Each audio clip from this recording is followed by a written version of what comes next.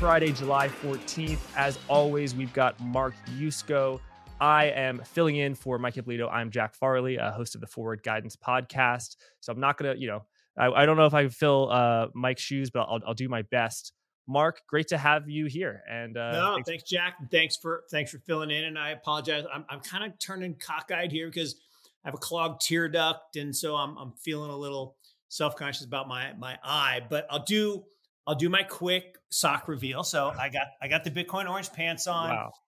And I have the Genesis block socks on today. So why do I have the Genesis block socks on today? Well, because I think everything goes back to the kind of origin story of Bitcoin, right? That it's because of where we are with the macro environment and the creation of money and all of that we need a sound money. And now you've got people I was on vacation for a couple of weeks and I was totally away and off the grid, but I did sneak a couple little things to listen to. And one of them was Larry Fink, right? Head of the largest asset manager in the world, basically saying that Bitcoin was a good place to protect your assets from devaluation in the currency. I mean, literally, like your head explodes when one of the most powerful people in our business go ahead and says, this is a big deal, right? And so that was one. The second is, while I was away, I was telling Mike this last week, I, for years, had talked about how the Medicis had formed the modern banking system. And part of that story was that they had borrowed, AKA stole, right? Picasso, who I got to see the Picasso Museum, which was very cool because we went to Spain and Portugal. And Picasso said famously, good artists borrow, great artists steal. And so the Medici stole this idea from some monks. But I actually never knew who those monks were. Well, I found out they were the members of the Knights Templar, the Templar Knights, in the Order of Christ in Portugal. So they are the people that actually invented fractional reserve banking and are at the root of kind of where we are today. And it goes back, and why did they do this? Well, it turns out they basically just held gold for these other knights that were going out on, missions. And it turns out some of them didn't come back. And so I'm like, oh, well, we have all this stuff, so maybe we could lend it out and charge some interest. And the golden rule, right? He who has the gold makes the rules, or he or she who has the gold makes the rules. And so they ended up with all this wealth, and that wealth is at the center of a whole bunch of stuff that's created this pyramid, the all-seeing eye, over the years. That's at the root of all of the issues that we sit and talk about today. That's super cool. So at what point, so there's a surplus gold because, some knights went on a mission, they never came back. So we can lend their gold out. If, party A lends gold to party B and they literally, party B gets the gold physically and then returns it back with interest. I don't know if that's fractional reserve banking. What's the? Oh, no. That was the point. They didn't actually lend it out physically. Yeah. They created money and credit, like IOUs, and again, I didn't go into all of these, but to your point, the gold stayed in the vaults of these Templar Knights, the Order of Christ.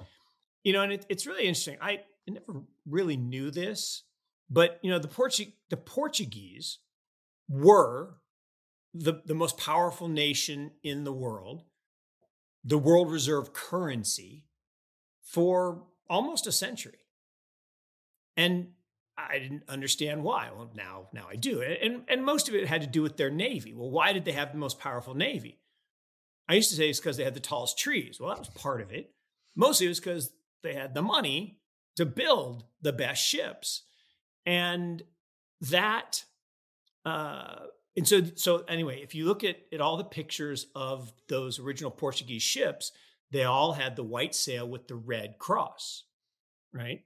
Which was the Order of Christ. Mhm. And so then I'm doing this tour down Spain and Portugal, and everywhere I look, every monument, every little like engraving in the street, there's the cross.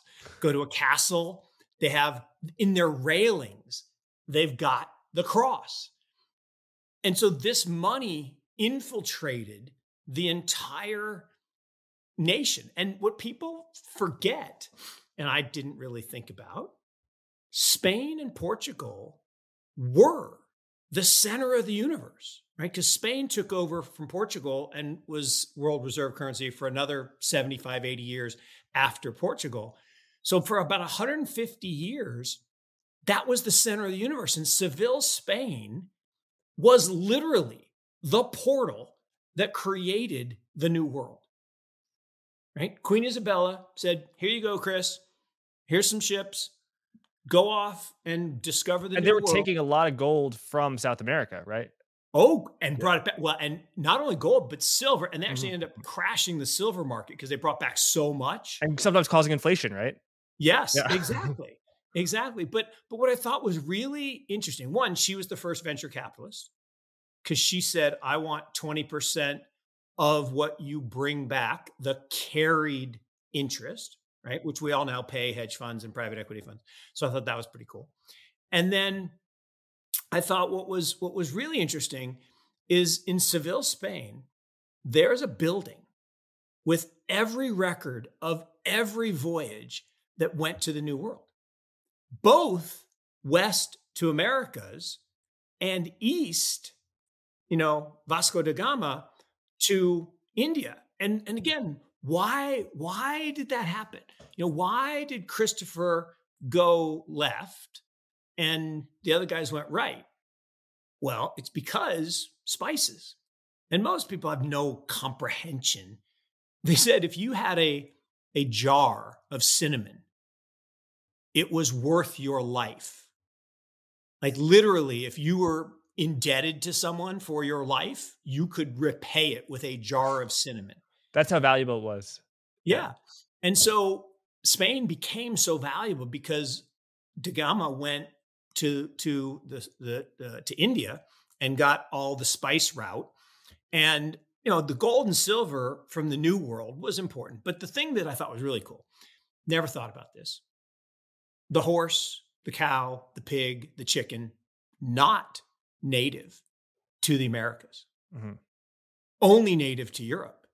And potato and tomato, right? It We that think of no potatoes as no, Irish. yeah, no tomatoes in Italy.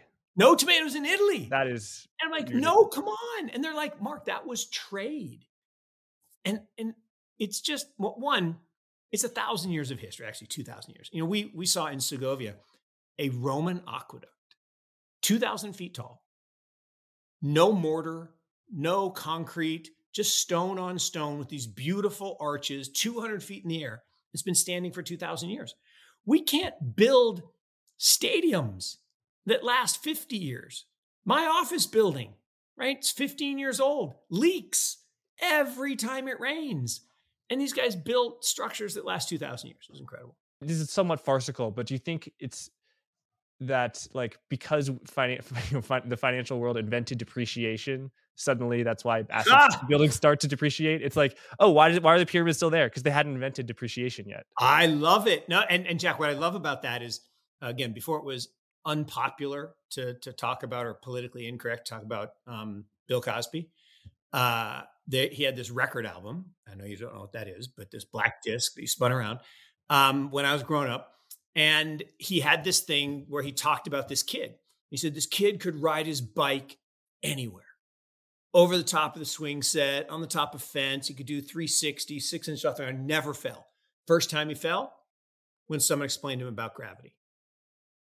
And to your point, things didn't wear out until we invented depreciation and created an incentive to not have things. Or look, It's like you can build a car that doesn't need maintenance every few thousand miles. Yeah, well, it's one of those conspiracy theories that definitely has some truth to it. Forced obsolescence, like the company that makes your laundry washing machine, it makes it so that you have to buy another one in 5 years. Of course. Yeah.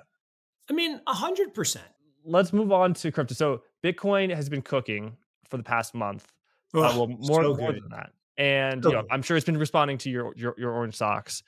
And some of that is on the news anticipation that the BlackRock's filing for its ETF for Yeah. a spot Bitcoin ETF will be approved. You referenced the CEO of BlackRock, one of the largest, probably the largest asset management company in the Yep. world, who they actually reported earnings today. And so in 2018, Larry Fink's when he asked about crypto, he said, I'm paraphrasing, the only thing it's good for is money laundering.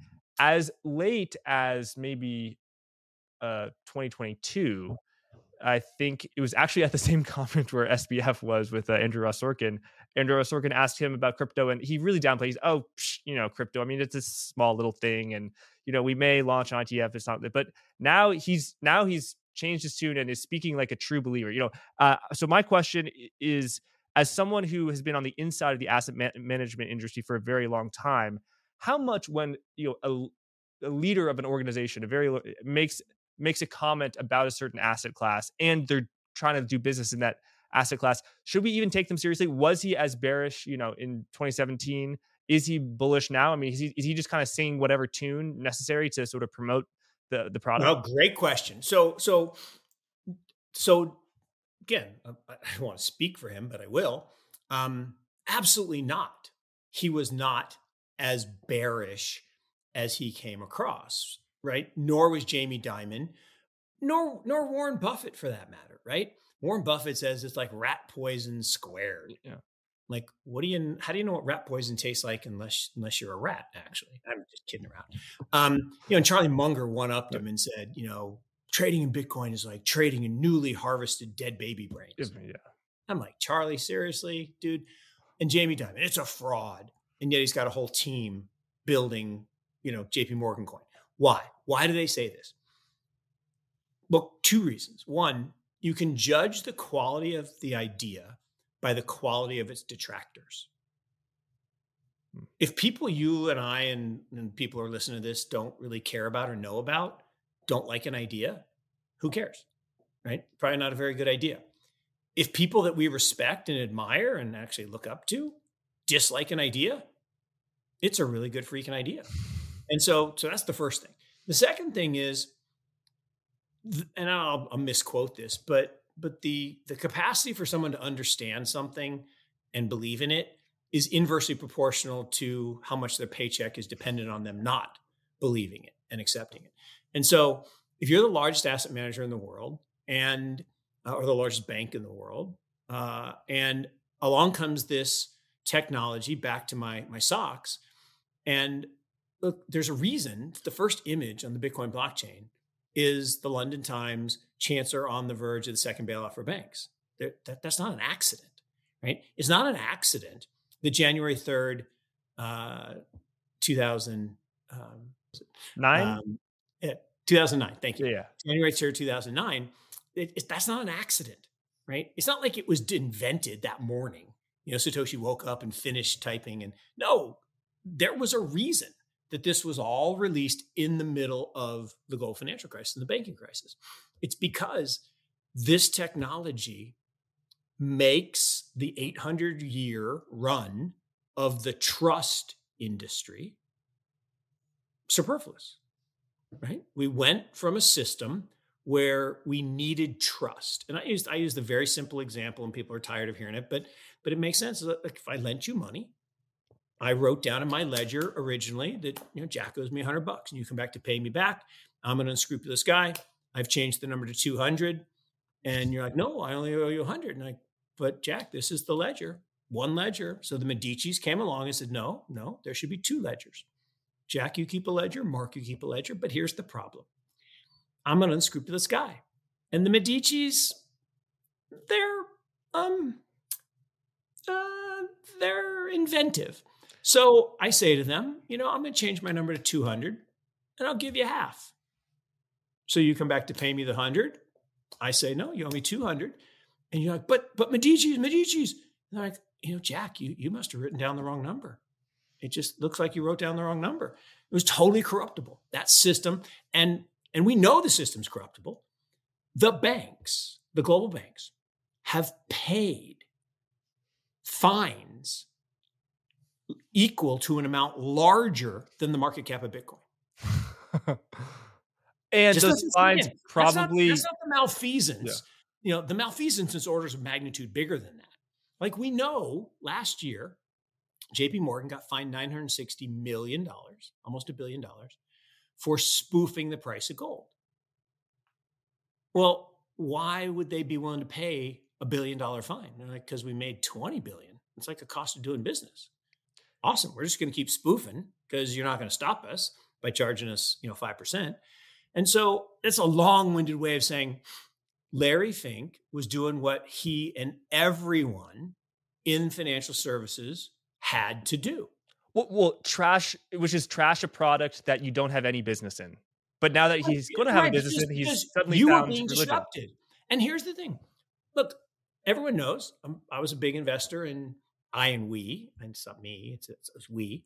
We, it's like Maverick and Goose, we had a big investment in BlockFi. And everybody's like, oh, that was so stupid. I'm like, are you joking? They were on their way to becoming the new JP Morgan.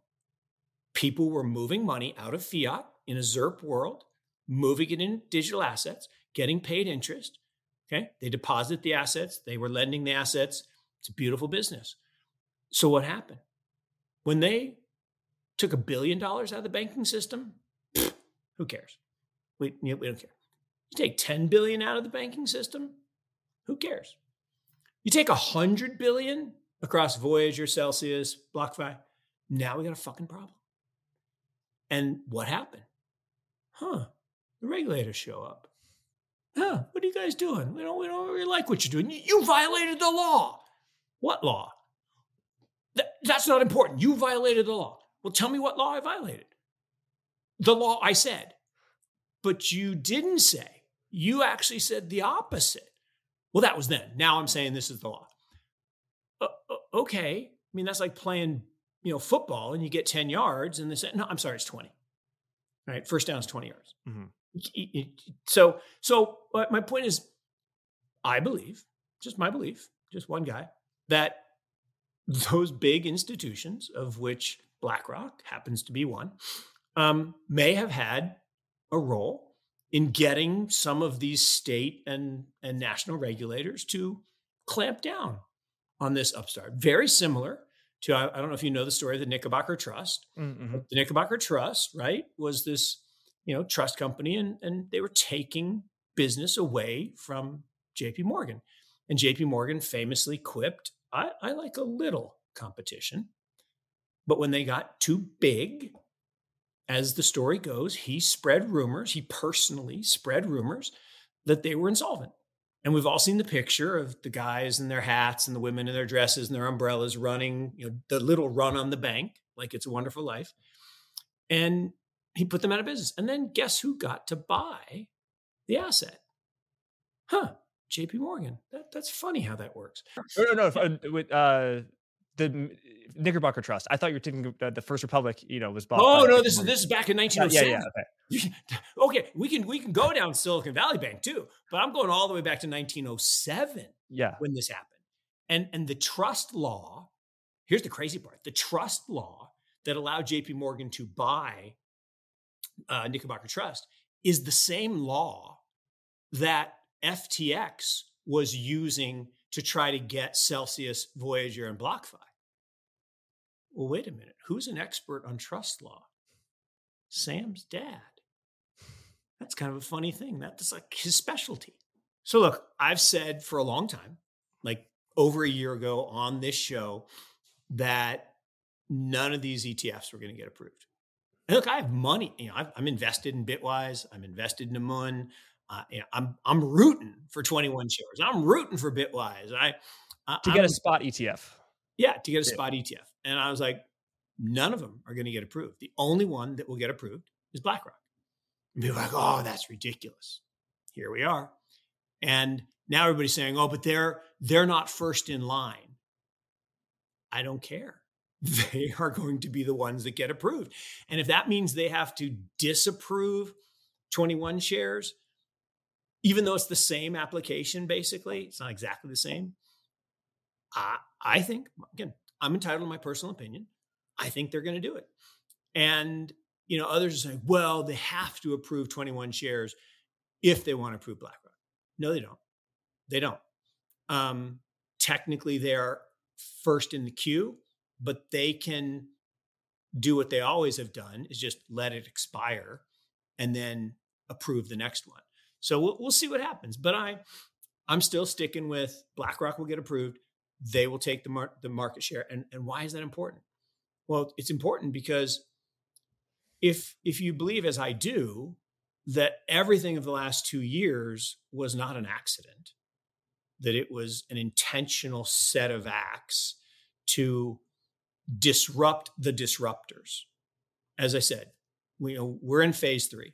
Phase 1, the Gandhi quote, first they ignored it. 2009 to 15, no one cared about crypto. No one cared in Washington, D.C. No one cared in New York City. No one cared. No. I mean, Jamie might have heard it from his daughter. Hey, Dad, this stuff's cool. He's like, whatever, go away. And it's a bunch of nerds and geeks playing with their magic internet money. Right. So, okay. So Larry Fink sort of trashing crypto and Bitcoin before BlackRock, his company, applied for an ETF. You think, he had an interest there. What about now that he is speaking about the virtues of crypto, about it's going to replace all other currencies, it's a hedge? I mean, is he just talking his book there? Profit maximization, right? He wants the flows into his ETF to be massive, right? So he can collect the fees. But there's a more sinister, right? We have to go to Sinister Saturday, since this airs on Saturday, and Mike always hates that, but I like the Sinister Saturday. Mike hates Sinister Saturday. That's funny.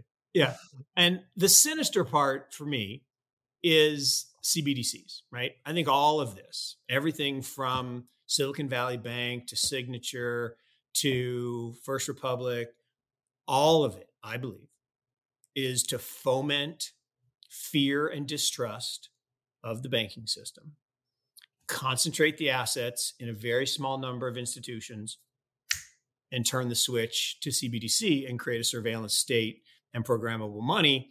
And all you got to do is watch the minute 47 of Augustin Karsten's, Mr. Kingpin. What's that? And pardon? What's minute 47? So Augustin Karsten's is the head of the BIS. And he's this big giant guy. I used to call him Jabba the Hutt, but he looks like Kingpin. And he has this minute 47 clip where he describes why, of course, they should be in charge of our money. And that, yes, we should be able to control if you can spend it. Like, if you don't spend it by Friday, it goes away.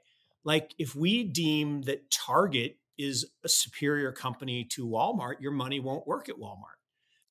Yeah, or we need to have economic growth of 8%. Hey, Mark, you're not spending enough money. You're saving too much. Exactly. Yeah. So there have been some papers from the BIS, and he said that, but I've seen some papers about CBDC. So I think you're right on the intent there. And then obviously, if the Federal Reserve did raise interest rates, and those two factors you said, distrust in the banking system, and then the consolidation to larger banks. I mean, definitely that second one is objectively true.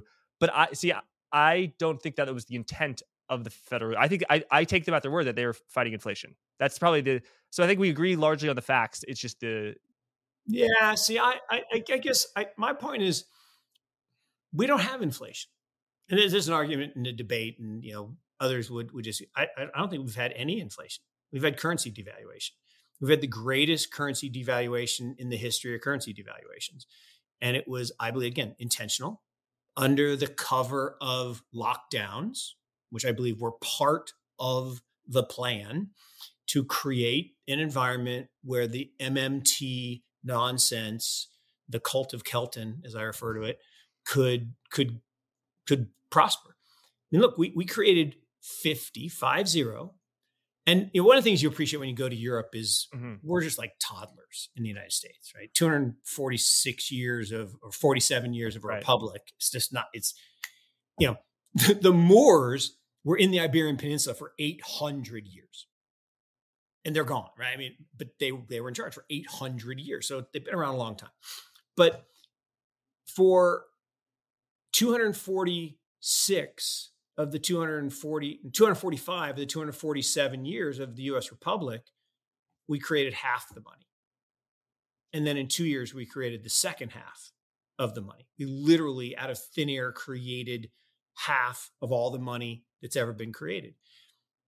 And I don't believe that was unintentional. I believe it was absolutely intentional. It's the only way out. When you're an empire and you become overly indebted, you have four choices. You can pay back. Can't do that. Okay. Even if you taxed all the wealth, forget income, taxed all the wealth, you can't pay back the debt. You can restructure it, but someone's got to take the other side. No one's going to take a worse deal. You can default on it. Whoa, can't do that because then you get kicked out of office. Mhm. So you devalue it, deflate it, or inflate But it. is it yeah, inflate. So that is inflation. So why did you Well, say but see, again, no, it's semantics.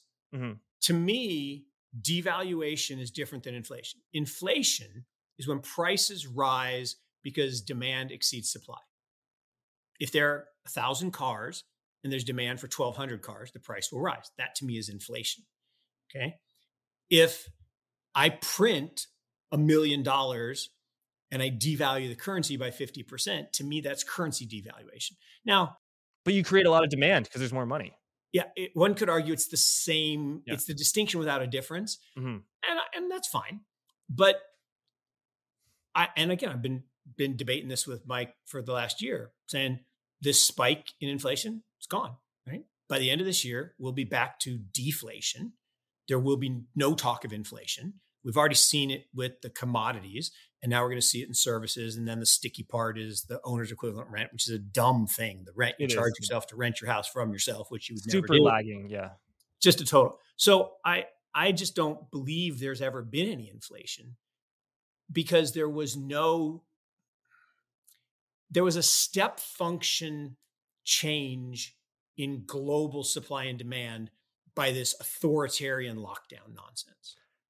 Yes, and in places like China where there were, very rigid lockdowns and no fiscal stimulus, there wasn't a huge demand boom. But in America, where there was a lot of fiscal stimulus, and we have this, very consumer culture, everyone's ordering stuff on Amazon, and no one's working, or very few people working. Amen. Suddenly, there's not enough stuff. So there's a supply. Amen. Now then we started hearing about supply chain issues. Now everyone wants to ship. Oh, so shipping rates explode higher, and then Yeah. everyone over orders in 2022. Now there's too much stuff. Yeah. Look, and here's the one thing. I used to be in the camp that recession, that we're in recession, we're going to be in a recession. This last trip, no way. Yeah. There's no global recession. Planes were full, hotels were full, restaurants were full, prices were high, people were well dressed, everybody was happy. So I'm basically of the belief that we are in kind of this Goldilocks world where they're devaluing the currency at a rate. It's like boiling the frog, right? If you do it too fast, the whole experiment, you kill the frog. If you don't do it fast enough, the frog jumps out. So they actually are doing it at the right speed. Yes, we got to talk about the economy and just how well the economy has performed relative to expectations. I think now there definitely were some soft landing people and some very optimistic people. So and they deserve a ton of credit. But it was a mainstream view 9 months ago that the U.S. was heading to a recession. I remember literally Bloomberg had a recession odds probability, and it was 99%. So it's not like it was only the doomsayers who were. And one of the guys on that panel, actually, it was this morning. He said this. He said, how did he phrase it? You just won't feel it. That we're in it, but you won't feel it. So it won't be your normal. I'm like, no, okay, you're either in or you're out, right? It's Mhm. it's a binary. It's a 1-0. You're either in recession or you're not. But it's interesting that there's so many people. And again, I was in the camp, right? I looked at the data and I said everything except employment is down, Employment, I believe, is totally manufactured by the birth death ratio and that nonsense. And And lagging. so we're in recession. And yet, everywhere you look, things continue to rock along. And I think that's because the expansion of credit, right? Credit card debt went crazy, consumer debt went crazy, corporate debt went crazy, government debt went crazy. And so ultimately, but the one thing that's not working in Yeah. this whole thing is gold, right? Well, the gold doesn't do well when there's a good economy, right? It needs like stagflation. Exactly. Yeah. No, exactly. No, and that's the thing is, for all of this other stuff, we probably just should have been looking at gold. Now, the problem with gold is it really being spoofed, and that's why it's flat. But to your point, it should be, as Chris Wood says from CLSA, right, $3,500, but it's not. And what I think is interesting, back to crypto, everybody's like, crypto hasn't been a good inflation hedge. Like, are you joking? If you go back to 2020, the price was like $8,000, right? And then we doubled the money supply. No, it's $10,000. We doubled the money supply. And therefore, just doing Bitcoin per dollar. One Bitcoin is one Bitcoin. We don't buy it. We don't price it in Bitcoin, price it in dollars. So in dollars, it should have gone up 100%. It did. It went to 20. People say, oh, but it went to 15. Like, who cares? It went to 20 and now it's 30 again. And so what does By that way mean? of 65. Yeah, by way of 65. But the 65 was leverage, right? That was, and that's what happens to every asset, right? It's what's happening to stocks right now. Why are stocks up so much? Because Great the question. multiple I expanded. was going to ask you. Well, no, the multiple expanded. Why did the multiple expand? Because margin debt expanded again. So last year in the depths, we started to pay down leverage. The problem is we only paid it. So we hit this spike in margin debt that we'd never seen. Now people say, oh, on a percentage of market cap, it wasn't as high. Okay, it was close, but it was near the all-time record. That was what, 2021? 2021. And then it Yeah. started to go down in 2022. And that was good. And the market went down like it was supposed to. But then it stopped going down in November because of the pivot. Like, well, what pivot? They're still raising rates. There was no pivot. And they're still shrinking their balance sheet. They're still doing, there was never a pivot. But the media machine, like the jawboning and the speeches, it's amazing. I mean, it's literally like, we need the little kid. The king's naked. Ugh. But no one's willing to say that. And so all that happened. And so this year, we're having just one of the greatest short covering rallies in history. I mean, NVIDIA is like the greatest poster child for it. I mean, NVIDIA is the Tesla of 3 years ago, right? Everyone was sure Tesla was going to go down and go bust, and they came pretty close. And they probably lied about some stuff, but they didn't, and had one of the great short squeezes of all time, right? And the whole shorts thing with Elon. This NVIDIA short squeeze is bigger, and the data in Q1 and Q2 was the biggest number of short covering, again, in history. And anytime you can say in history, it's a big deal, right? Because we have a long history, and well, short relative to Europe, As you know, from Spain and Portugal. Yeah, Spain and Portugal, a lot. I was super long. But I think what's interesting now is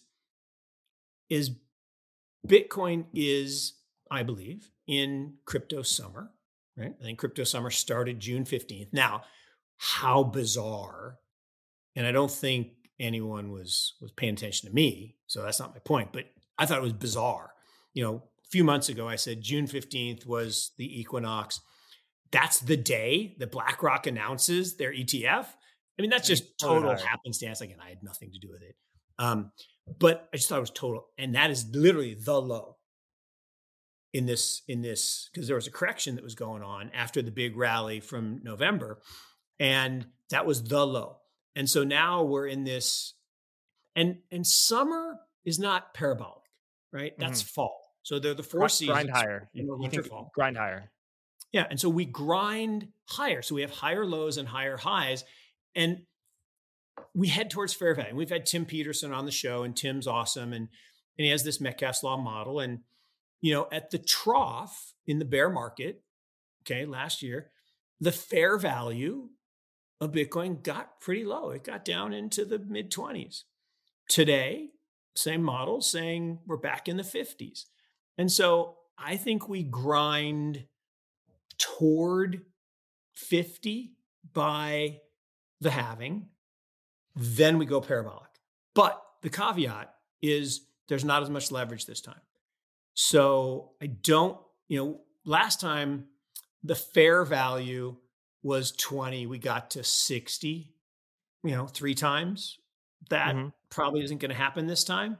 This time, if fair value is 50, could we get 3 times above that? I don't think so. Could we get 2 times? Sure, for sure. And then you drop back to fair value and probably go below fair value in the next crypto winter. But here's the thing that I think is interesting. If you look at all the halvings, we basically 10x, and this fits the Metcalfe's law curve. We basically 10x the total market cap. Basically, we add a zero. So from 100 to 1,000, 1,000 to 10,000. This will be 100,000, and then the next one in 2028 is 1,000,000. And that's just stupid. How can you even say that? I'm like, well, it's just math. I mean, it's literally. I could see 100,000, but forgive me. I do have a hard time with Bitcoin at $1,000,000. I do have I a hard know, time. but it's just because we're just not good at math, right? That's a 10x. That's the same move as 1,000 to 10,000 and 10,000 to 100,000, right? But Mark, to your earlier point about from 2009 to 2015, no one in traditional finance cared about crypto, and there was room for it to 10x. If your market cap goes from 10 million to 100 million, it can go from 100 million to a billion. But it's if it keeps this law of tens continues, pretty soon, like it's going to have to become the broad economy. If it 10x forever, Yeah. true. But think about it. So have you read Snow Crash? No, I haven't. But Okay. No, you Jason have and to Mike read are this. big fans of it. Look, you have to read this. The dude predicted everything that's happening with the metaverse. But in it, he talks about the $1 trillion not being worth anything. And this is the dystopian future. And you're just like, oh my God. So, yes, a 10x doesn't seem possible if the dollar were to stay the same. Mhm. But if we hyperinflate or hyper devalue. But in that world where you hyper devalue, a plane ticket costs $250,000, right? So you have to have huge Yeah. inflation. Yeah. No, exactly. Yeah. And again, I'm not saying that that's going to happen, but I come back to $1 million coin is roughly 10 trillion of market cap. And that to me is not unfeasible. Now, the 250 number, I'm sorry, the 500 number is the number I'm very comfortable with Mhm. because that is the monetary value of gold. No, I'm sorry. No, I have this wrong. 500,000 is 10 trillion. 250 is, Okay. yeah. And it'd be 20 trillion. 20 trillion is a big number. 10 trillion is the value of gold, give or take, above ground. Some say it's 11, but let's just round it to 10. That doesn't count because half of it is chalices and, jewelry. But the monetary, that's the base layer of money in all the central banks around the world, that's 5 trillion. Bitcoin's going to take that. I mean, I'm as certain of that as I am that the sun's going to rise tomorrow. Take that That's from gold, so gold goes down in value? No, that one's tougher for me. I do think that the central banks move, but I don't know that they sell the gold. I don't know. I think maybe what happens is they devalue their currency, so they print the fiat to buy the Bitcoin to go with the gold. So you have both. But I could make the case that gold does go down. I could, but Peter Schiff would be mad at me, and I don't want to make Peter mad. But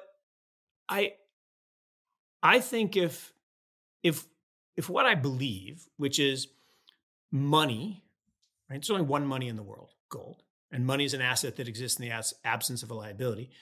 And everything builds on top of that. So we have Fedwire, ACH, Visa, MasterCard.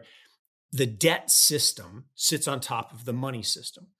If gold gets displaced physically or spiritually by Bitcoin, and Bitcoin takes that $5 trillion layer, and then we build Lightning and L3 and L4 and stuff on top of that.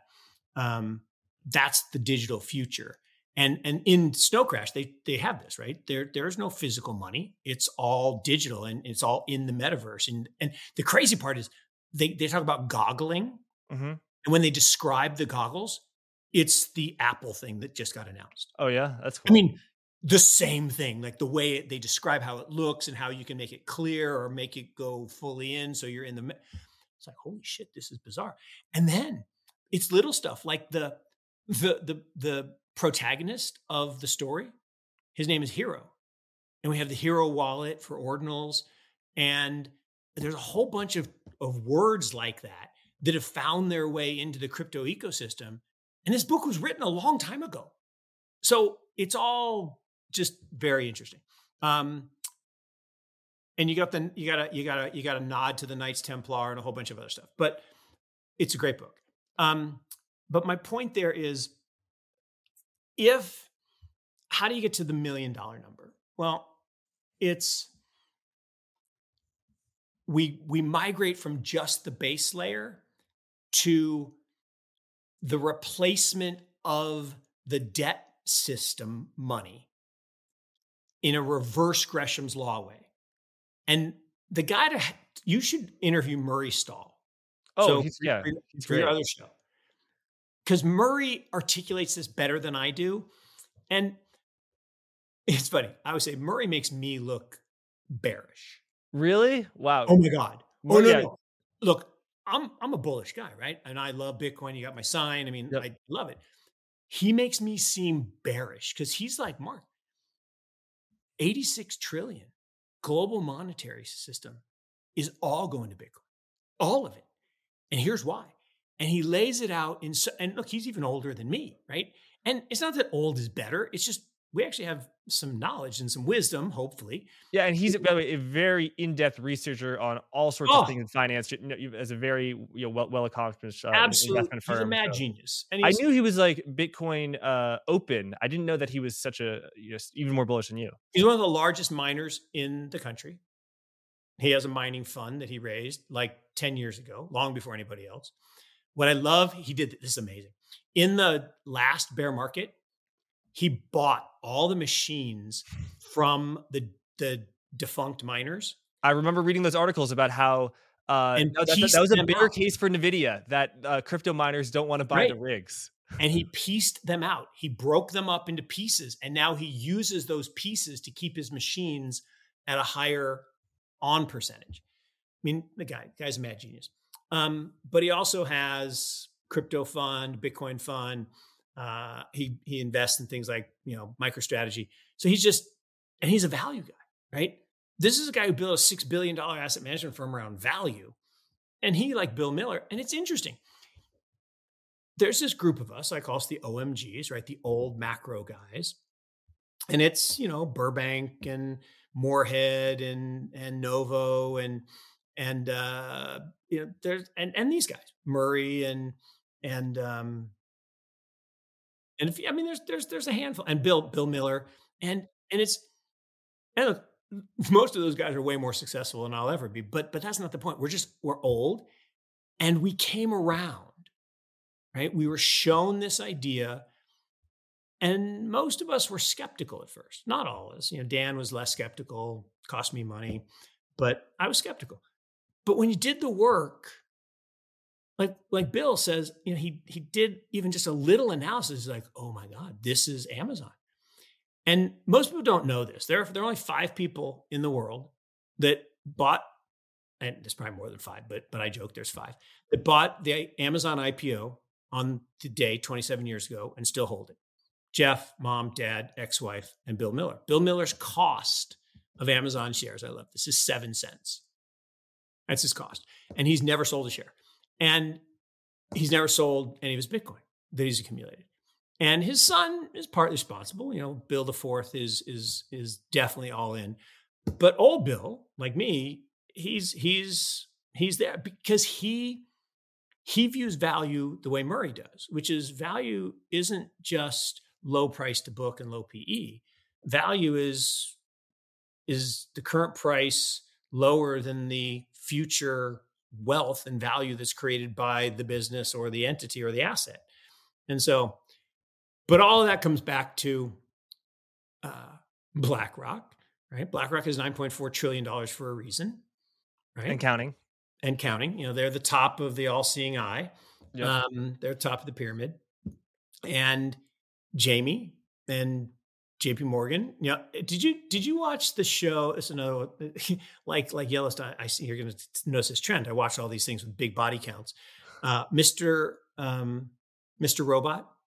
No, but I've seen some Oh clips my God, on you have YouTube. to watch this, Yeah, Jack. yeah, You yeah. have to watch. This is a series. I think it was like Yeah, Netflix. No, it wasn't Netflix. It was like TNT.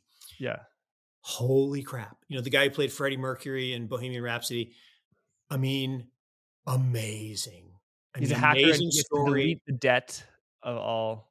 And in it, there is this thing called Evil Corp, which is definitely JP Morgan, and Evil Coin, which is definitely JP Morgan coin. But they talk about Bitcoin and he's a programmer. What's He's a JP hacker. Morgan coin? Is that the dollar or is that the blockchain product that they're working That's on? the blockchain product. But Okay, yeah. ultimately, and ultimately becomes CBDC, the dollar. But in the show, they talk about all this stuff, and you're just like, oh, and again, this was in 2015, 16.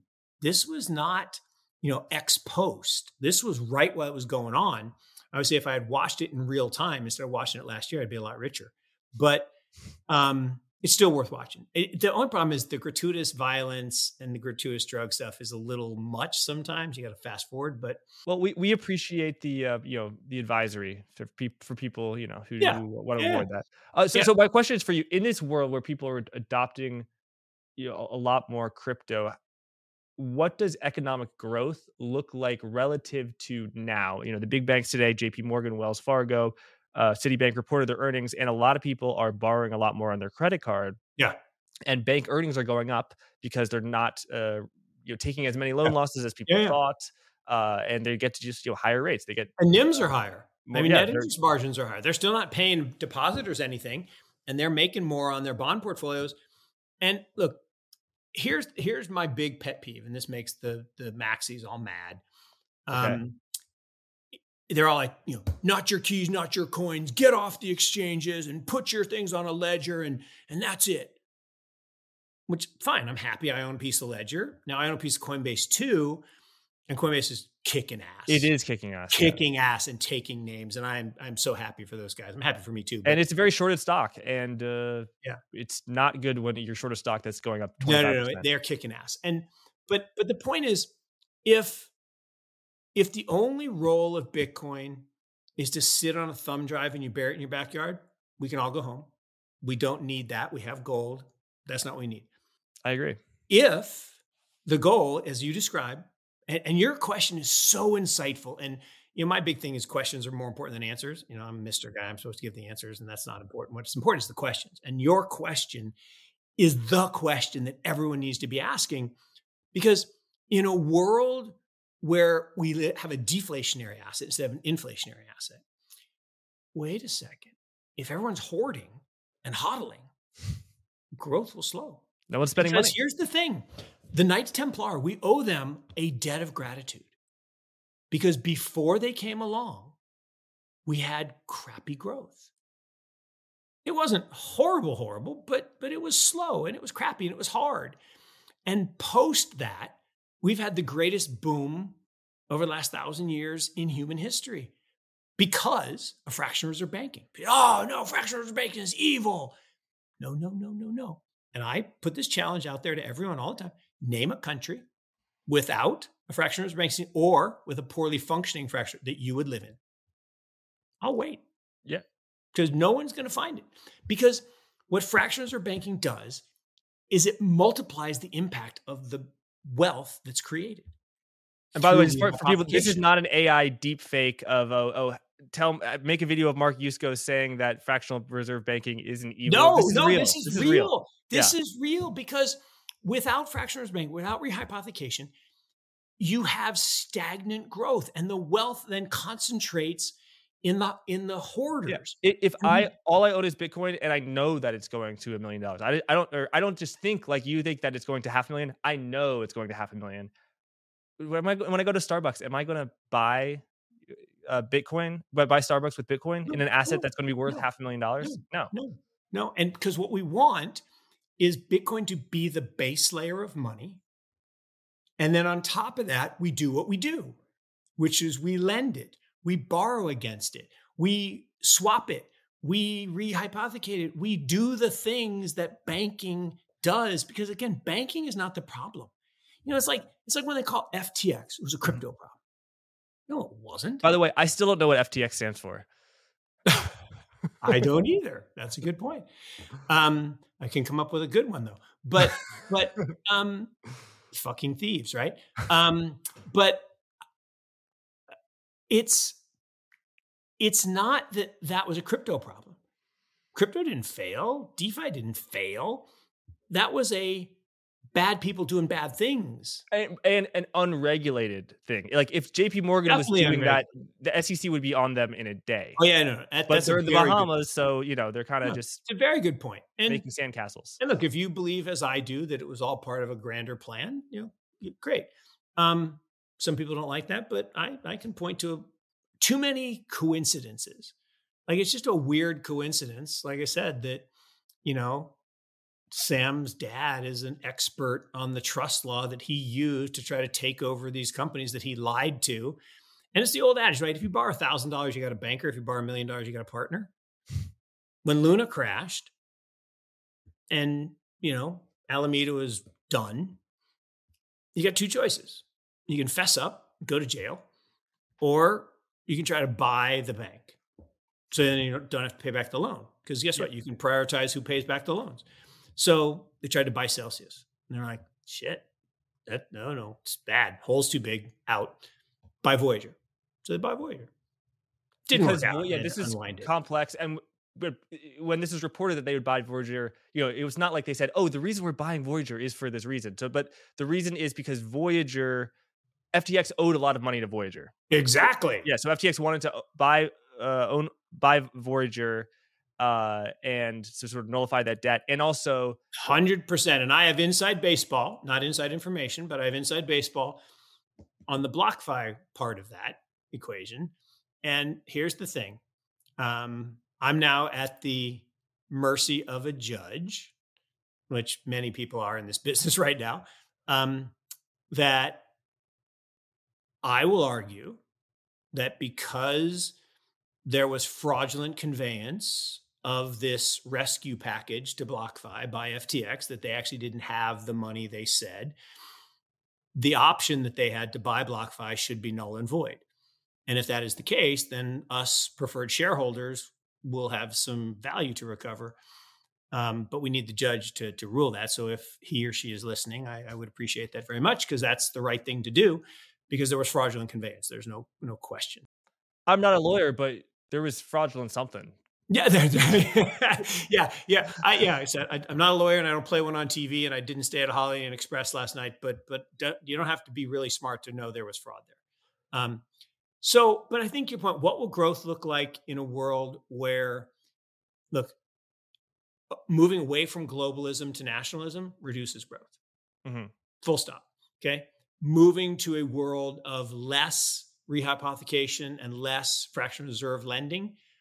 Now, there's a point, there is an inflection point where too much leverage, the whole system crashes. So we don't want that. And we do want rules, and the banking rules have been actually pretty good for, hundreds of years. So yeah, but unregulated, 2008, it can have a really boom bust cycle. And so but that was the lack of regulation, right? Yeah. They weren't enforcing against Lehman and others. I mean, Lehman was 40 times levered. You're supposed to be 12. Yeah.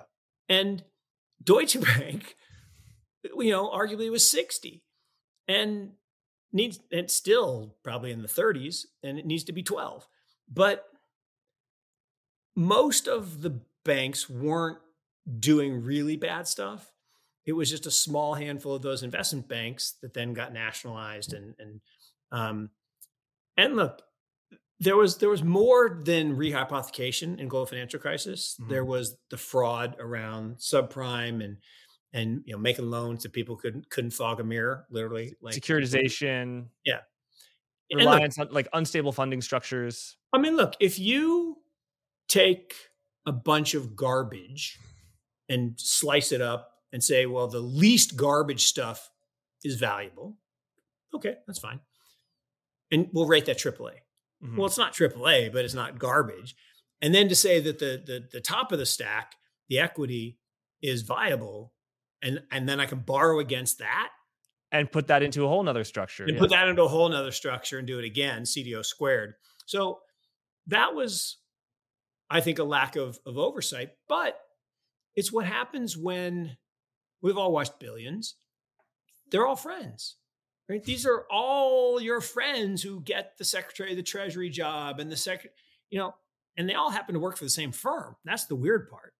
Goldman. In a past life, I'm not going to name names, but they all do happen to work for the same firm, as do all the central bankers and most of the large asset managers.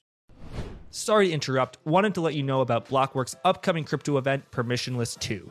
This ultimate DeFi gathering will be taking place in Austin on the 11th to the 13th of September 2023. It will feature the very best discussions on ZK tech, rollups, account abstraction, MEV, and much, much more. All the big hitters in crypto are going to be there, so if you're into crypto, you need to be there too. To get a 20% discount to a full 3-day pass to Permissionless 2, click the link in the description and use code GUIDANCE20. That's GUIDANCE20. Thanks, and let's get back to the episode. What I get so excited about with digital and particularly with Bitcoin is it's the sum of technological innovation over 7 decades. So it's not like an overnight. It's like when people say AI, it's brand new. Yeah. It's like 60 years old. It's not new. And Bitcoin is the evolution of a lot of people. And when Tim May wrote the Crypto Anarchist Manifesto in 1988, again, like Snow Crash, he laid out everything that was going to happen over the next 30 years. I mean, literally in that document, which is not a very long document, he talked about everything that was going to happen, how the state was going to fight back. But the problem is, I joke, no one cared about it for 20 years until Satoshi came along, because Tim was an anarchist and he lived up in the mountains by himself. And I would joke, had no friends. I mean, he had friends, but he didn't influence a lot of people, and there was no social media. And so when Satoshi came along, they solved a very hard problem: the double spending of money, digital money. Because look, if I can just make a copy of money on my phone and send it to you, that sucks for the government, sucks for you, because I'm sending you, a fake asset. But Bitcoin is unbelievable because of that third ledger. No more me influencing the Medicis to steal money from you. I lent you 100. The ledger says it's 100. It's permanent. It's immutable. It can't change. I can't change it. You can't change it. And the best part, it can be with a smart contract to execute. I have this bad reputation. I bet people stuff and, football games and that kind of stuff. And we always bet the same thing, steak dinner. And we never collect, because, we forget or whatever. Like if you have a smart contract, money goes to your account right away. So that's an improvement. What about like people who copy Bitcoin or like they copy and paste the code of Bitcoin and say, Yeah. "Oh, I've got Bitcoin too." Yeah. Litecoin, others. A couple things. One, we know the longest chain wins. But it's really more about custom and precedent, right? Why is the dollar valuable? There's no backing. There's no gold behind it, no silver behind it, no full faith and credit. No, you don't get tax revenues. You get nothing. It only has value because you and I have belief in custom that if I give you a green piece of paper or a bunch of ones and zeros in your bank account, that you can use it to acquire some good or service. And it's, Paul Romer won the Nobel Prize for this 4 or 5 years ago. It's called the law of increasing returns. And it says that the best technology is not the technology. I mean, the winning technology is not the best technology. Mm. It's the technology that gets critical mass first. And we got lots of examples from Betamax and VHS to, any number of social media and things like that. It's not that Facebook was necessarily better than MySpace.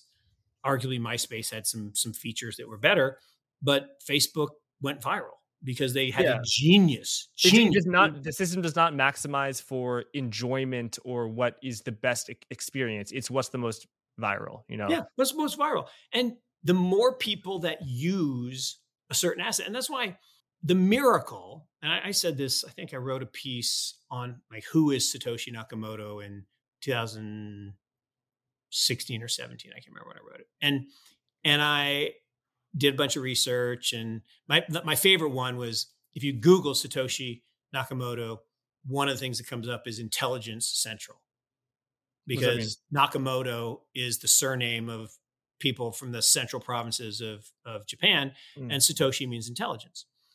And Oh. I'm like, holy crap, that's way close to CIA. So I went down that rabbit hole, and to the point, I talked to Scott Stornetta, who is the guy who's cited 3 times in the footnotes.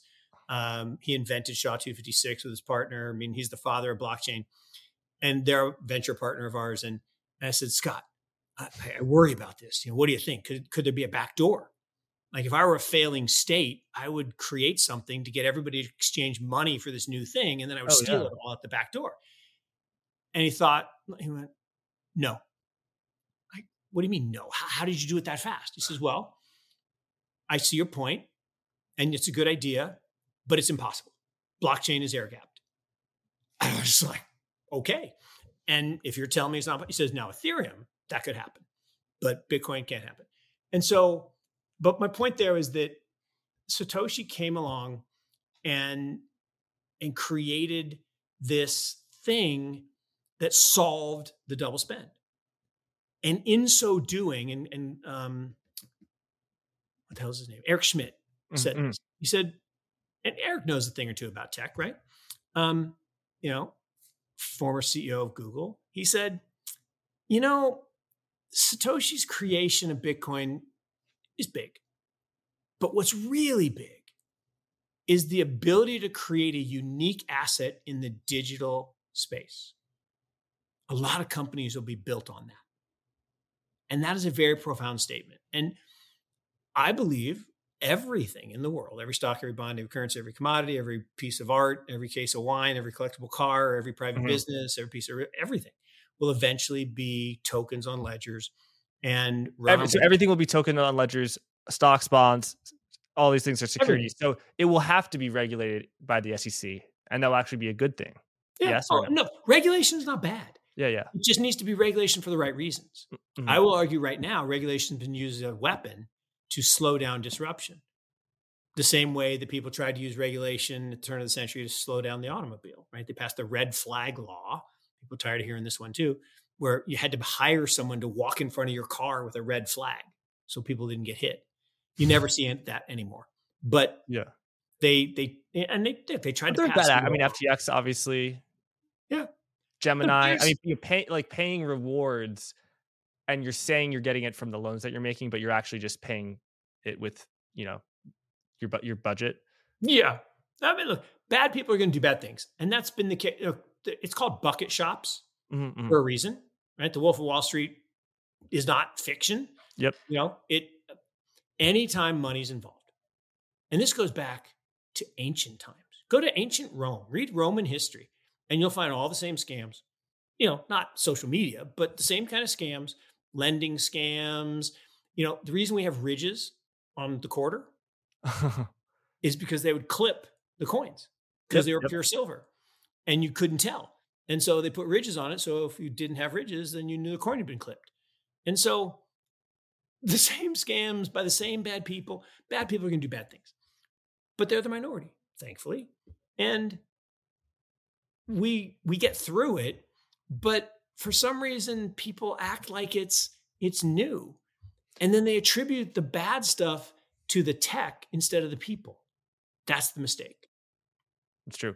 Mark, we got to, in closing moments, we got to talk just about the economy. Earlier, you referenced that you think we, are not in a recession. Do you think that we will avoid a recession? Like, where are we in this economic cycle? If we're not at the, the middle or the end going into a Yeah. recession, are we at the beginning? I mean, what is, you Yeah. think So I'm the I'm outlook going will to be? argue. I'm going to argue that we did have past tense a recession, Hmm. right? Q1, Q2 of 22, negative GDP back to back was a recession. Now, it was a 2001-esque recession. I think total GDP last year was 0.9, which is almost exactly the same as 2001, which Hmm. was a recession. Now, Adjusted for inflation. So nominally, everything is yeah, insanely hot. But yeah, if once you adjust for inflation, yeah. it was, yeah. And real is what matters, right? Mhm. And Yeah. so what but the reason they didn't want to call it a recession was because there's, four things they look at. Three of them said recession, but employment didn't.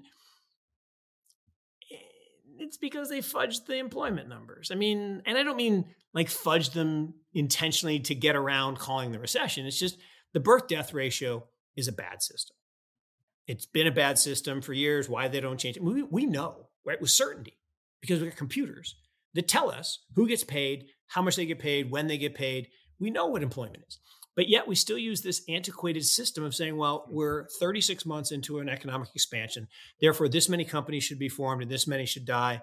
And but that all goes away in a ZERP world because the incentives are wrong. When we had negative interest rates, Mhm. there was really bizarre stuff going on. Yeah, I haven't looked into that, but I should. I've been hearing. I mean, if it's half as crazy as I've been hearing, yeah. Three quarters of the jobs, were mythical, and that's fine. Um, and the other one is this whole nonsense that the administration is trying to say, "Oh, they're the greatest job creation president in history." Are you joking? You locked the world down, not they, but the world Yeah, locked down, and people stopped working, and then they go back to work. That's not job creation. That's yeah, but the it's base effects. I mean, it's yeah, It's basically, but it's the same fallacy of hurricanes. When a hurricane destroys Florida, they don't ding the GDP. When they rebuild, they add to the GDP. That's ridiculous. But we've always done it that way. In fact, retail sales don't adjust for population growth. I didn't What do know you that. mean you don't adjust for population growth? Of course you have to. We don't, and we're not going to change. Like, well, why? It's just this, and they have a footnote that says this is not adjusted for population growth, but that's silly. Now, maybe population growth isn't as fast as it was because of immigration laws, but there's still population growth. And the idea, or gas prices, right? So much of retail spending is gasoline. So if gas prices double, that's really not growth. I mean, you're paying more for the same gas. I don't know. And but it will crimp expenditure in other parts of the economy, and I For think sure. I was very resistant to this 2022 recession case, 2 net consecutive quarters, but I mean, I think that you definitely could be right. I mean, we did have 2 consecutive quarters of real inflation-adjusted GDP growth, Q1 and in Q2, and that's because the price of oil went to $120 and the price of gas went to $7. And Yeah. if you have a huge price shock, consumers are going to spend less in other sectors of the economy. So you had Yeah. a recession or a slowdown, definitely a slowdown, whether we want to call it a recession, it was definitely a slowdown. And then as inflation has fallen, because the price of oil is now, $70, that's really good for consumer sentiment.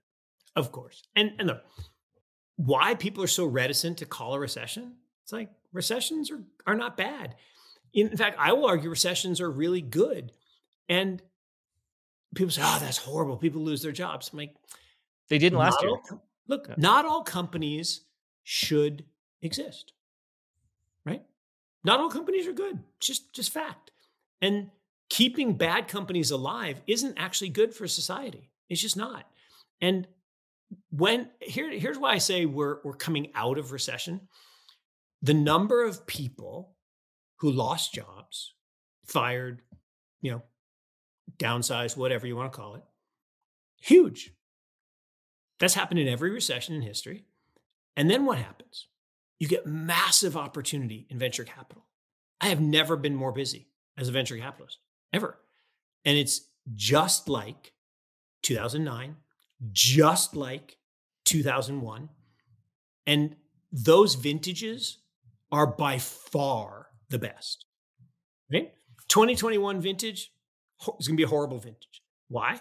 Keith Rabois summed it up. He said, yes, we've all lost our minds and valuations are too high, but you go first. You skip this hot deal by saying the valuation's wrong. And Yeah, no and one you don't want the bubble to continue, and no, then and your clients are like, "Why didn't you get into this? Why didn't you buy Uber at $100 billion?" absolutely, and Yeah. everybody did, and they all justify it by saying, well, they did. And look, there's no explanation for the valuation that FTX got at 36 billion. None, zero, no explanation. But people did it. And why? Because other people were doing it. And it was just, it's that emperor has no clothes. But now we're at a place where we're seeing people who were laid off and they're starting businesses. And it turns out they're really good. And I like to tell this one story and then we'll go. But back in '01, we backed this company, and it's an amazing story. They got laid off in the recession, and I'm not even before one. This was in the '94 recession, '94, '95, and they got laid off. And he said, can I take my project? And I'm like, yeah, whatever. We don't even know what dense wave multiplexing is. And he went all over Silicon Valley. No one would back him because he had an idea that if you shine light through a fiber optic cable, it takes X data. He said, I'm going to shine it through a prism, break it into 8 colors. You get 8 times more capacity. Like, that'll never work. Turns out it works to 256X. So you can increase fiber optic capacity. A company called Sienna. My favorite part of the story is his 3rd grade teacher, retired, gave him her life savings, $300,000. Bad decision, actually, but turned out really nicely, turned into $300 million. Wow. And it became a world beater company. And that was amazing. But in the teeth of the recession, he got laid off, but he wanted to feed his family. So he said, I like this project. I'm going to do this. And that's what's happening right now. And that is a sign of early expansion, not contraction. So that was kind of the last straw for me to say, I was wrong. And, it's okay. But spending doesn't, if someone gets laid off, in the short term, spending goes down.